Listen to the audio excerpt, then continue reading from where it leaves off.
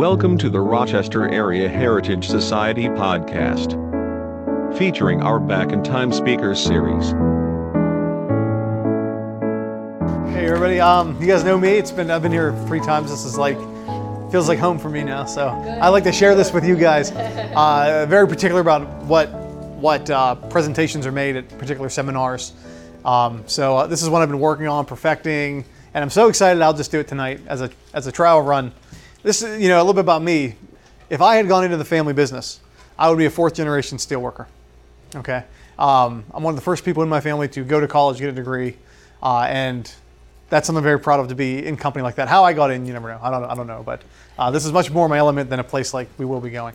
So I might flick the lights just on and off on occasion for this, because some of the maps are important, some of the images are important. But as all patriotic Americans, there's never a bad time to learn more about the American Revolution. So that's one of the things I want to talk about tonight. In 2015, I did a book called Hessians. I have copies for sale. It sort of analyzed the German experience in the American Revolution. That is to say, the Germans that were sent here to fight, essentially rented out by the British Empire. And one of the people I studied, and profiled rather, in the book, was a German chaplain, a military chaplain from the province of Waldeck. And he was sent with a British regiment into the Caribbean and into, ultimately, the Gulf Coast region. Now, the Gulf Coast region was a major part of the American Revolution, which we'll talk about tonight. And a lot of people didn't have a good sense of that, even still didn't have a good sense of that when my book came out. And it was such I feel like a quick study of it, but definitely worth sharing. So we're going to talk about today the Patriot-Spanish Alliance, which really won the Gulf Coast for both the Spanish side and the Patriot side during the American Revolution, and exactly what role they played. To understand this, you have to understand the colonies that the British Empire had at its disposal in the American Revolution. After the French and Indian War, if you'll recall, in the French and Indian War, it's Britain versus France, titanic struggle for global domination. France had a late ally in the war in the form of the Spanish. And they came in really at the worst possible time, because the French were losing the war. And the Spanish jumped in just in time to lose too, okay? They sort of the proverbial throwing deck chairs on the Titanic sort of situation, they did that. So when the 7 Years' War ended in 1763, Spain's primary North American colonial holding, Florida, La Florida, as they called it, was essentially ceded to Britain because the British defeated them theoretically in the war. So Florida was taken away from Spain. It was ceded over to Britain in 1763 and subsequently split into not one but 2 different British colonies. There was East Florida here, which is primarily Florida that we know, with its capital in St. Augustine, the oldest city in North America, Spanish city, and a new colony of West Florida right there. What we think of today as the Panhandle region of Florida. But really it's even more than that. It is parts of Louisiana today, Alabama, Mississippi, and of course Florida. So the British separated this into 2 different colonies because they felt it would be more manageable than one big one.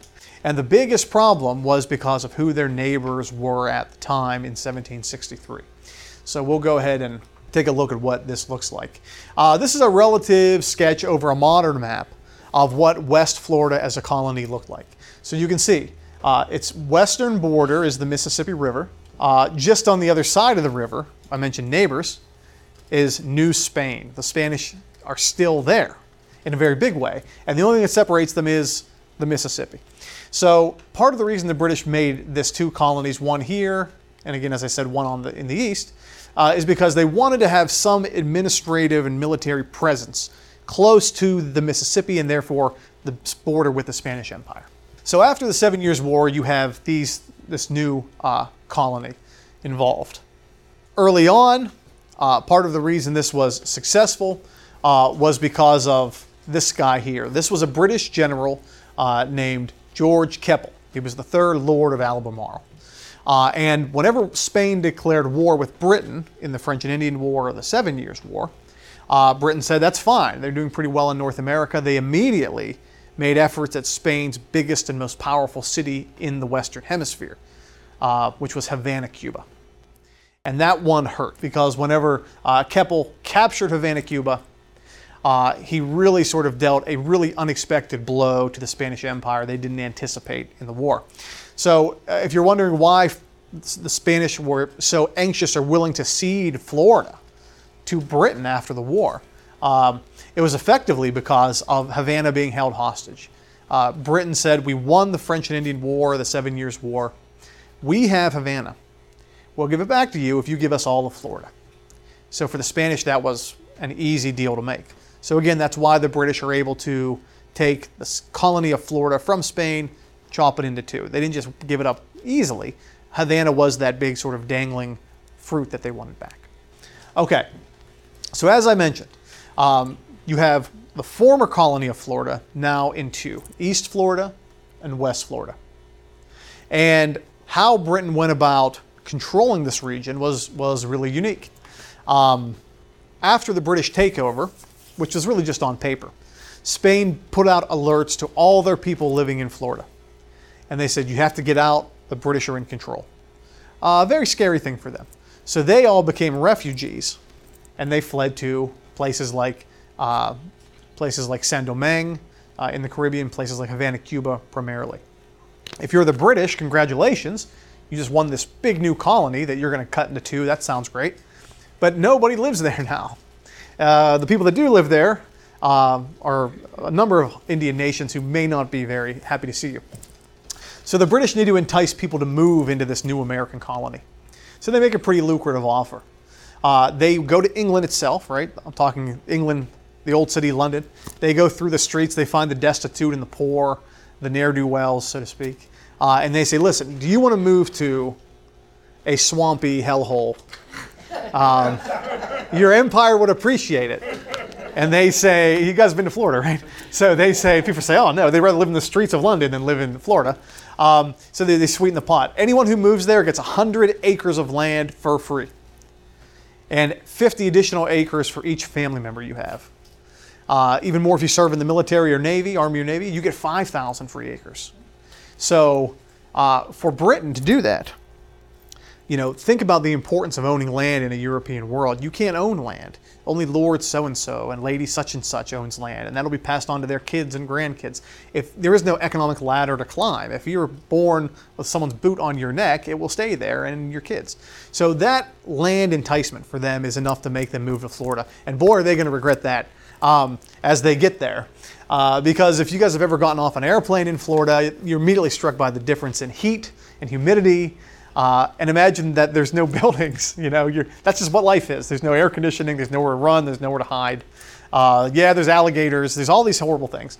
But Britain has now two new colonies, effectively.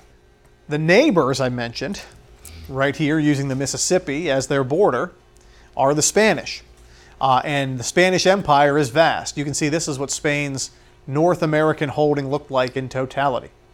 So yeah, we're just talking about the Gulf Coast, but this is a big neighbor if you're not careful.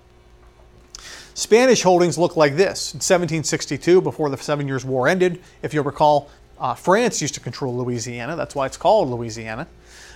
They will sell that through treaty. Sell's not the best word, but sign it over to the Spanish. And the Spanish will change the spelling to Louisiana, you see there. And it's this big, vast area, largely devoid of any settlers. And they will manage it out of Cuba. They refer to it as the Captaincy of Cuba. So Cuba is really this, more than an island or anything else, more than a colony.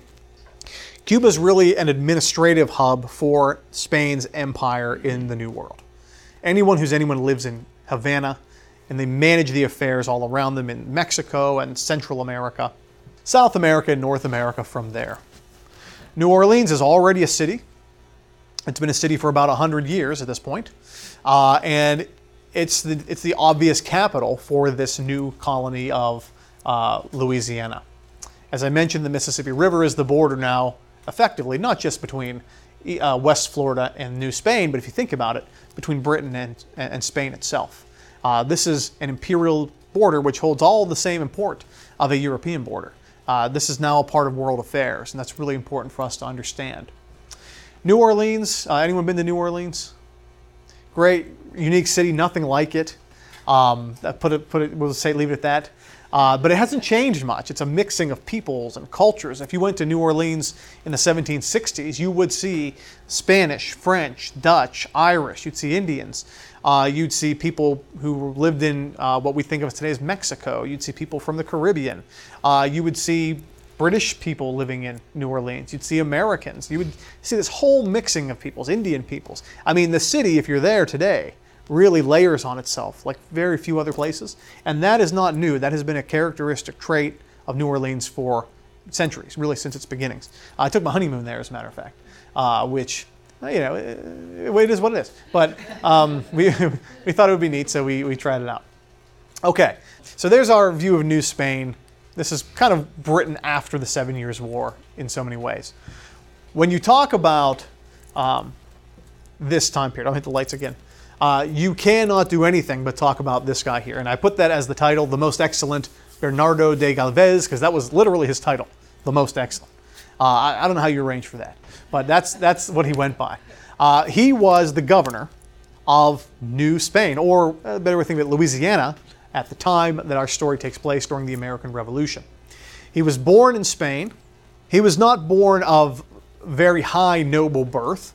But there was a sense that he was born into something of a distant nobility that we might be more familiar with.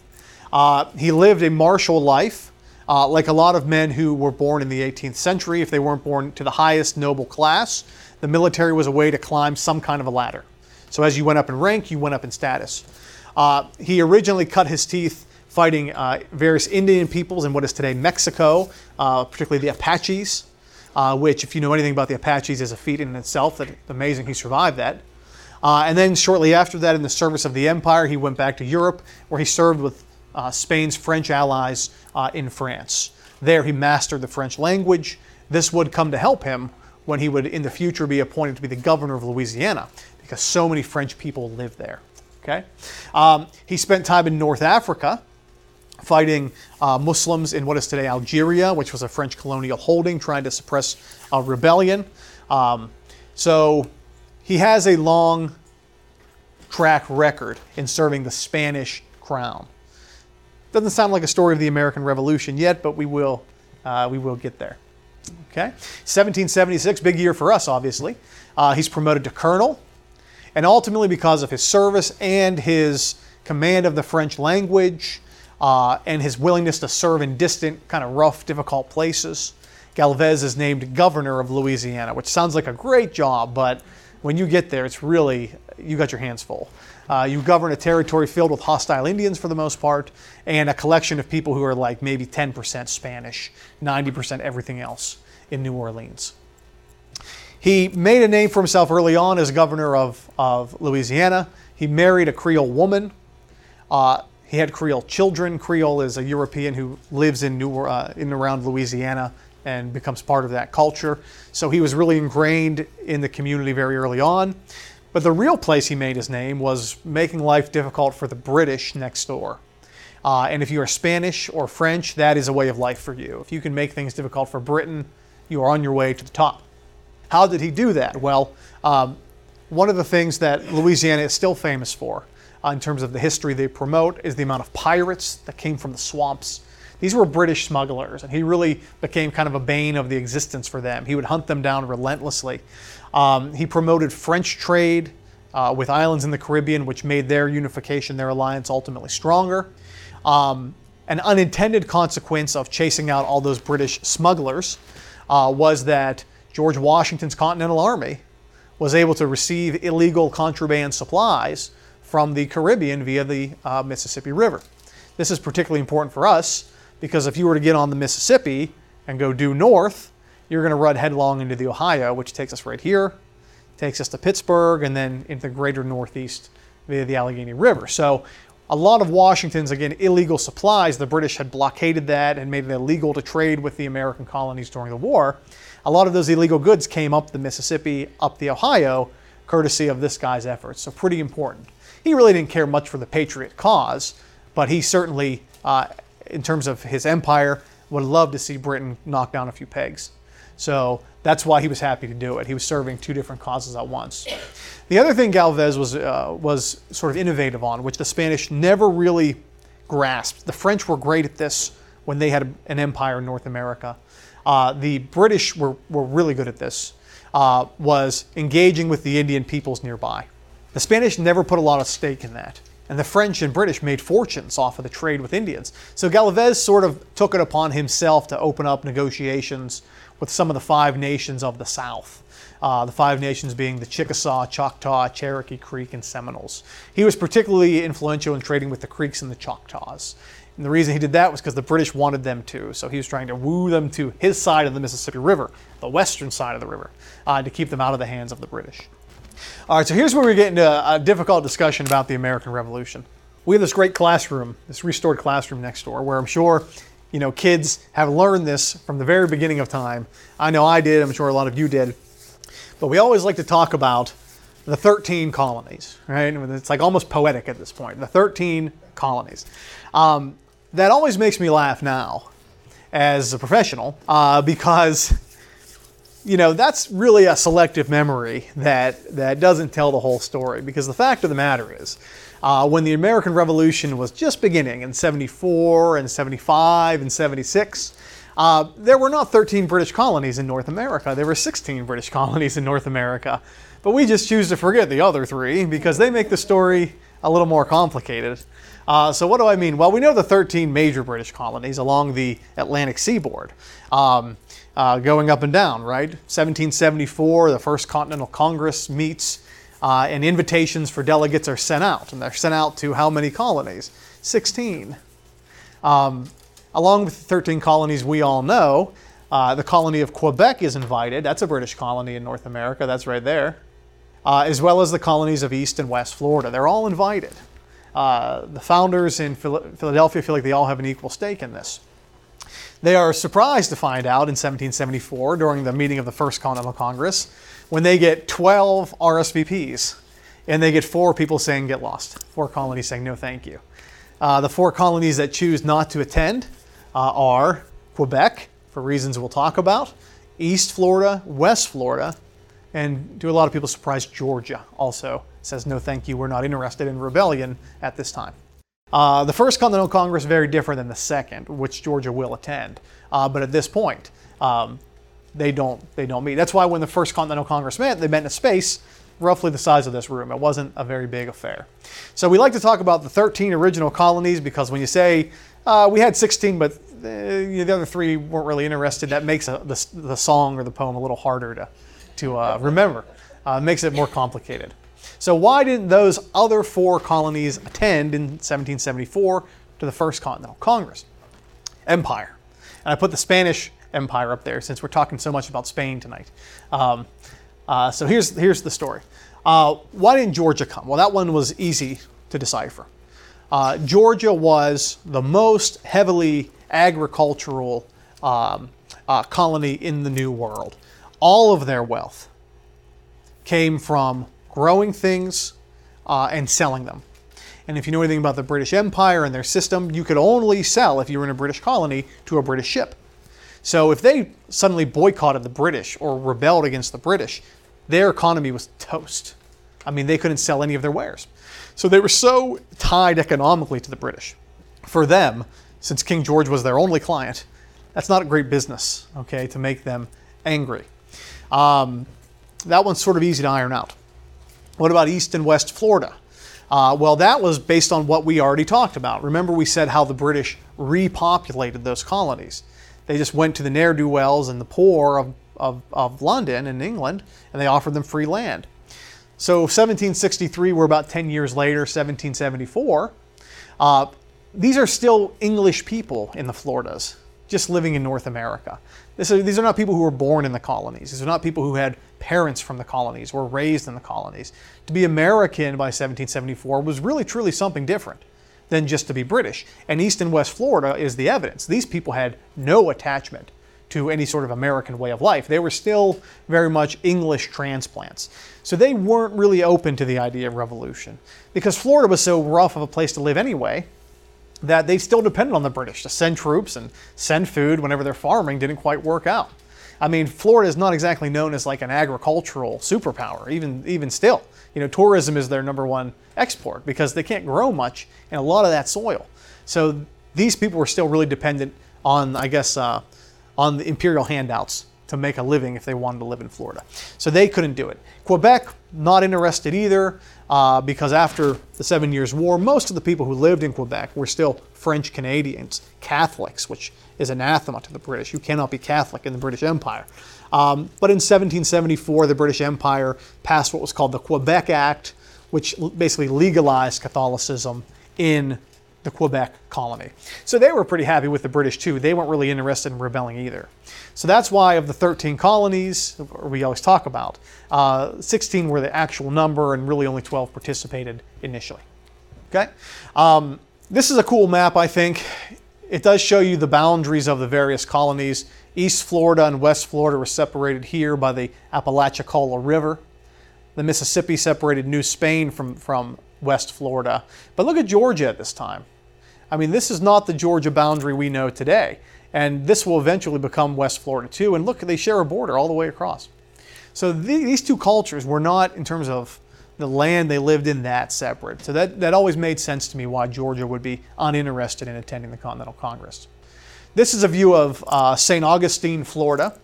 St. Augustine was nice for the British because the Spanish had been there for 200 years at this point, even more, 250 almost. And it was basically one giant fort. Here's the whole city within the walls and ramparts of St. Augustine. Still a super interesting, cool city that you can still see this wall. One of only 2 walled cities left in North America. St. Augustine, Florida. Does anyone know the other? Quebec, yeah, absolutely, Quebec. So that's empire for you. Yeah, that's what gets me excited because you can still see it. This actually happened. We have evidence. Okay, that's all real. So whenever the Floridas declined to participate in the Continental Congress, the people in Philadelphia are understandably upset. They're affronted by that. How dare they not join in our almost catastrophic rebellion that really has very little chance of succeeding? So they pass a new resolution in Philadelphia that says this: all exports to Quebec, Nova Scotia, the island of St. John's, Newfoundland, Georgia, and to East and West Florida should immediately cease. So remember, by this point, the American colonies are starting to boycott trade with Britain. Now the boycotters are boycotting trade with their fellow colonies who would not join in on their cause. It's all politics, right? These are all very familiar politics for us because, we haven't changed that much in 250 years. This, I think, is very interesting. On top of that resolution, that punishment, the Continental Congress will call upon a man from West Florida named James Willing to come to Philadelphia and meet in secret for a secret expedition. James Willing was from Natchez, which today is Mississippi, right on the Mississippi River, but back then was still West Florida. And he was a Patriot sympathizer. He knew the area well. So they called on Willing to come to Philadelphia. They said, we're going to give you a body of men. We're going to send you to Pittsburgh. You're going to load up with supplies in a ship, go down the Ohio River. Once you hit the Illinois country, head down the Mississippi. We want you to go to New Orleans, meet up with Galvez, the governor of Louisiana, and get some, smuggle some stuff for us. We need the supplies.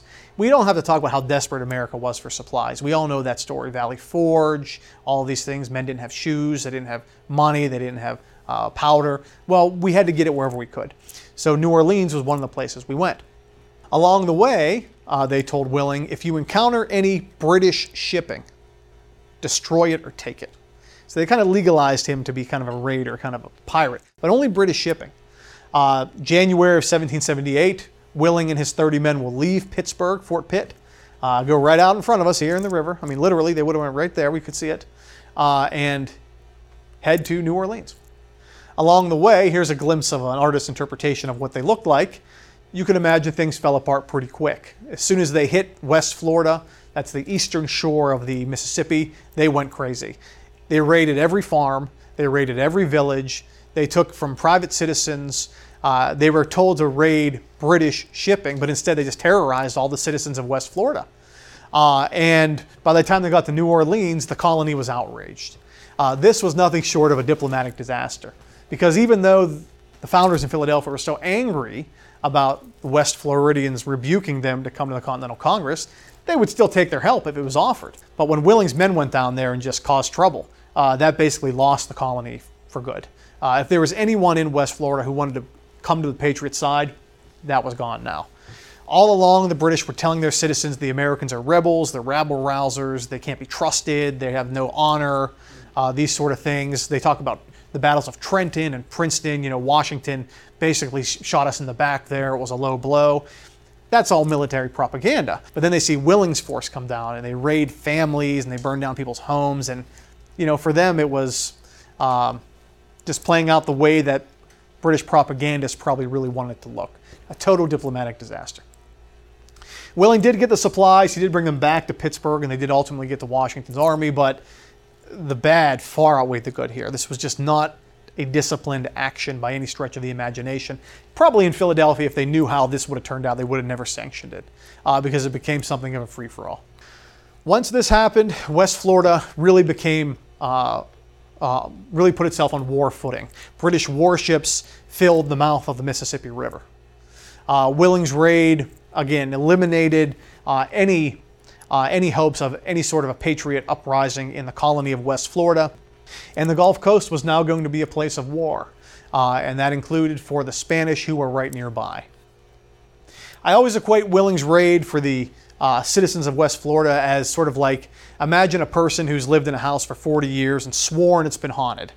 And then after 40 years, they finally see a ghost for the first time. That's kind of what that was. They were told the Patriots were, rough, dangerous people, and Willing just proved the worst stereotypes of them all. Okay, May 8th, 1779, Washington is, really kind of getting to some of the most desperate parts of his time. He's emboldened by signing an alliance with France, and we all know that turned the war around in a lot of ways. But we also signed an alliance with Spain as well, which gets less press because most of Spain's help came in the Gulf Coast region rather than in places in Pennsylvania, New York, and Virginia where we typically see it. So that'll come in 1779. And whenever Don Galvez, the governor of Louisiana, gets the all clear from Charles III, he already has a plan of attack ready for how he will cross the Mississippi River from New Orleans and try and capture West Florida. If he's going to do that, he knows there's only a few places you need to take, and West Florida can fall pretty easily. So here's New Orleans right here. There's a little yellow star there. Remember, on the west side of the Mississippi is Spain, on the east side is Britain, West Florida. So he knows if he wants to be successful, he has to win at 4 places. First, he has to cross the river into British territory and go up here to a place called Fort Butte. Fort Butte, they called it an aging relic by this point. It was built by the French in the French and Indian War in a swamp. And when I say swamp in Louisiana, I'm talking a swamp.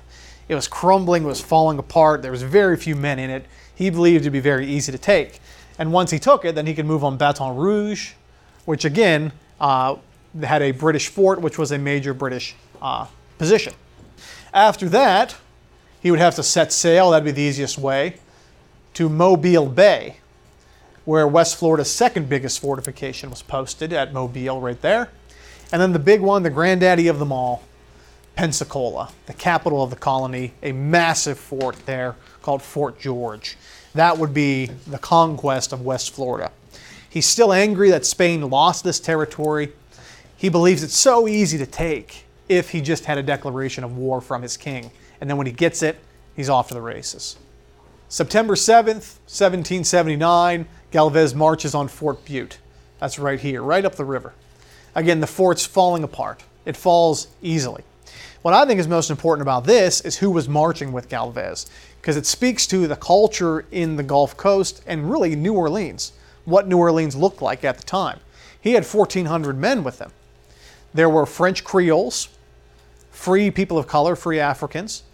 There were some American patriots with him, Irish dissidents that escaped persecution to move to New Orleans. There was Mexicans with him, Puerto Ricans with him, Dominicans with him, Acadians who used to live in Quebec but were forced out during the 7 Years' War by British soldiers. So they relocated, became Cajuns in Louisiana. and a number of various Indian warriors from various tribes. I mean, this is colonial America marching all at once. People tend to have this myth that colonial America was homogenous. Everybody was the same race, everybody was the same religion. Look at Galvez's force and you'll realize how far from the truth that really is. Incredibly diverse place. All of them fighting in the American Revolution. So, they deserve their due as well for the role they played in it. Fort Butte is located where Bayou Manchac meets the Mississippi River. That's right here today, just north of New Orleans. You can see it. Fort Butte was a relic anyway. It fell very easily. One person was killed on the British side. These were mostly Hessians, by the way. 16 would be captured. Galvez suffered no casualties. Step 1 in his four-pronged attack worked perfectly. The next move, much bigger, would be attack on Baton Rouge. Baton Rouge was defended by a fort called Fort New Richmond, and that was much bigger than Fort Butte. 400 men were stationed in it, 300 British redcoats, and 100 militiamen, led by Colonel Alexander Dixon. Fort Richmond would be besieged, surrounded, and choked out.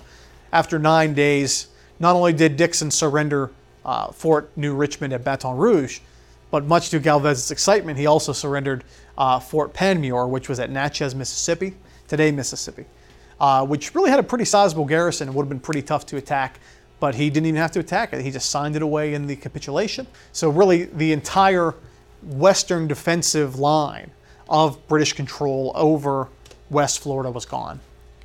In March of 1780, so he takes a break for the winter, Galvez will set sail from New Orleans, land in Mobile Bay. This is Mobile Bay. We're not real familiar with the geography in these parts, but that's important you understand. So you leave New Orleans into Mobile Bay. The Fort Charlotte's up there. Two forts stand in the way of the conquest of the entire colony. One is, again, Fort Charlotte, Mobile. The other is Fort George in Pensacola. Galvez will leave New Orleans with 750 men. He'll be supplemented by almost 500 more from Havana. Fort Charlotte will be besieged once again, surrounded and choked out. That's the way you take on these forts. After 2 weeks, it falls. Galvez feels confident one more fort and the entire colony is his. As he moves his men on warships toward Pensacola, a hurricane strikes, which if you live down there, past his prologue, is a constant fear when you live on the Gulf Coast. And he's sort of postponed until the next year in 1781. Here's a view of a piece of Fort Charlotte, Mobile, Alabama today that remains, but you can see it's in the middle of the city. There's a lot of things around it. But you can look at that and tell that is not an English fort. That is not a French fort. It's very much a Spanish fort. If you've seen any Spanish forts, that's very much their design. Whenever Galvez's Spanish force is washed away by the hurricane, the British commander in Pensacola, the capital of the colony, decides he wants to go reclaim Mobile Bay. That guy's name is John Campbell. He's a big deal. They'll march on foot to Mobile through the swamps. Terrible idea. That's why Galvez sailed everywhere after this point. And he will get tied up in the swamps and he'll be turned away. And that's really Britain's great offensive operation in this entire Gulf Coast campaign. Finally, February 1781, with 7,000 men. This is a major military operation, 21 warships. Don Galvez will leave Havana to move into Pensacola Bay and capture the capital of the colony. This is the big battle. It's one of the biggest battles of the Revolution, south of the Carolinas. So it's a very big deal. By the time the Spanish get there, the British have reinforced themselves. They only have 2,000 men to defend the entire city, and 1,500 Choctaw Creek warriors show up to participate in the defense because they are British allies at this point. Campbell, in his infinite wisdom, turns 300 away, says, we don't need any help. He doesn't know there's 8,000 men coming at him from Cuba. This is a look at Fort George in Pensacola. It's much more a city than a fort. Very big, very impressive. It's going to be very difficult. Not to get too much into the military details, but from March to May, so 2 months, there's a massive siege of Pensacola. It's an enormous battle. The British will surrender 1,100 men, including 200 injured, to Don Galvez. When Fort George falls, Pensacola falls. This signals the end of effective British control of the colony of West Florida. And here's a look at some of the men charging. Here's a look at Galvez as his men bombard Fort George. Okay, so why do we care about this? Well, one, it's criminally understudied. How many people were familiar with this campaign before tonight? Yeah, it's a big deal. because it stripped the British of most of their Gulf Coast possessions. And that's a really big deal if you think about all the ports they could have used to bring in troops and supplies in the south. They don't have it anymore. But it's a stroke of brilliance on the Patriot side, because before Spain gets involved and France, kind of thinking bigger, the American Revolution is a small partisan affair. It's an internal British matter, and the Patriots badly outgunned. They were fighting one of the most powerful military forces on earth, and they had very few men. Washington had less than 2,000 men at one point. But by bringing in France and Spain, the leaders in Philadelphia sort of made this an international affair. They sort of gave the American Revolution relevance in the greater imperial world of Europe. And that allowed France and Spain and some of their other British allies to really bring a united front against the British, which the Patriots needed so desperately. In many ways, it was a master stroke. As far as Galvez goes, a lot of us aren't familiar with him. He was the colonial governor of Louisiana. He did have a town in Texas named after him, Galvez Town, which of course is what? Galveston, that's who he's named after. We don't say it that way anymore, but he played a critical role in this, and we should call it Galvez Town for that matter, based on what he did. Now, big picture, what did this mean? Well, the British lost most of their Gulf Coast possessions, lots of money, lots of ways to, again, most importantly, move up the Mississippi and attack Fort Pitt and western locations in the Illinois country. But even more than that, it really, we're grateful for their efforts, but it really didn't behoove the French or the Spanish to really help us that much, as history proved. We were really, thanks for your help at the time, but man, did that backfire on them. Because look at France. The war ends in 1783, the British are humiliated and defeated. France loves that, but in just, less than 10 years, the French Revolution's going on. France gets no return on their investment here. They put all this money into our war, and their country just fell apart. They didn't get their empire back. They didn't have anything like that as a direct result of the American Revolution. Our constitution's read in their salons, and all of a sudden their king gets his head cut off. Isn't that a nice way it works out? So that didn't work out for them. And Spain, again, thank you for your help, but boy, did they get the raw end of that deal. Because when they created, or helped create an American republic, all that was death by 1,000 cuts, slowly losing their territory. Not to ruin the ending, right? But America would go on to expand all the way to the Pacific Ocean. And that was all Spanish territory that we, picked up along the way, we'll say, to help ourselves grow. And even after that, even 100 years after that, there would be rebellions in Spanish colonies in Central America and South America.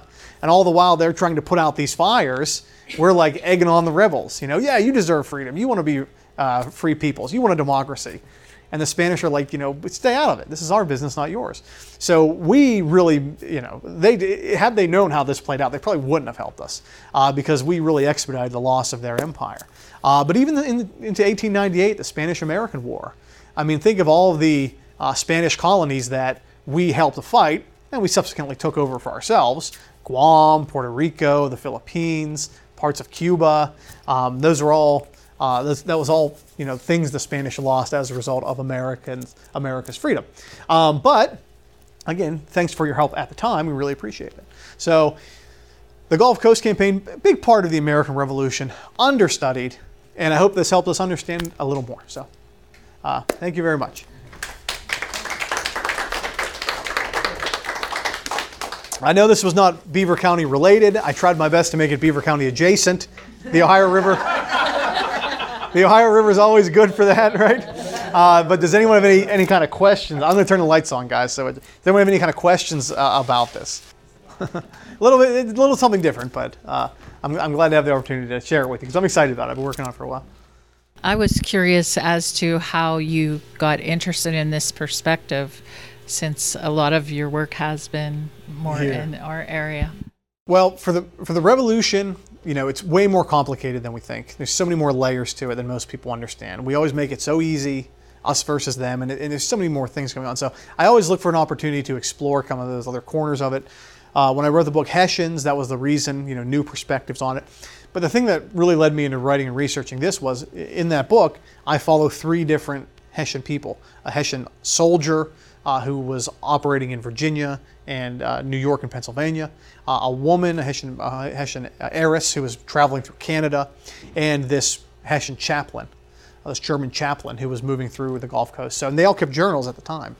And so as I told his story, this was like a critical background because he was at Pensacola when the Spanish captured it, and he ultimately got ransomed to Cuba. So that's how that happened. It's part of the book, but it unintentionally became like one of the only books to talk about this campaign. So the book gained more significance for that than it was for the topic, which was exploring the Hessians more. It actually became one of the better things written on the Gulf Coast campaign.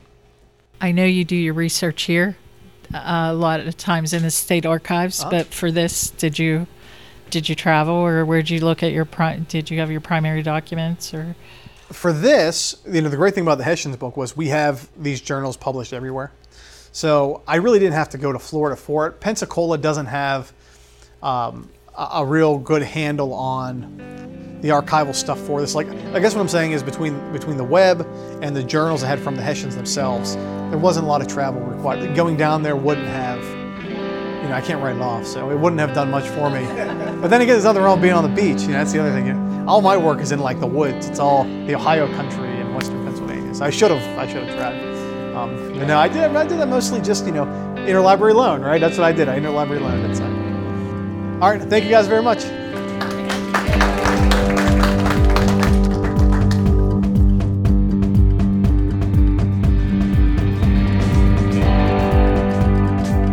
You are listening to a production of the Social Voice Podcast Network.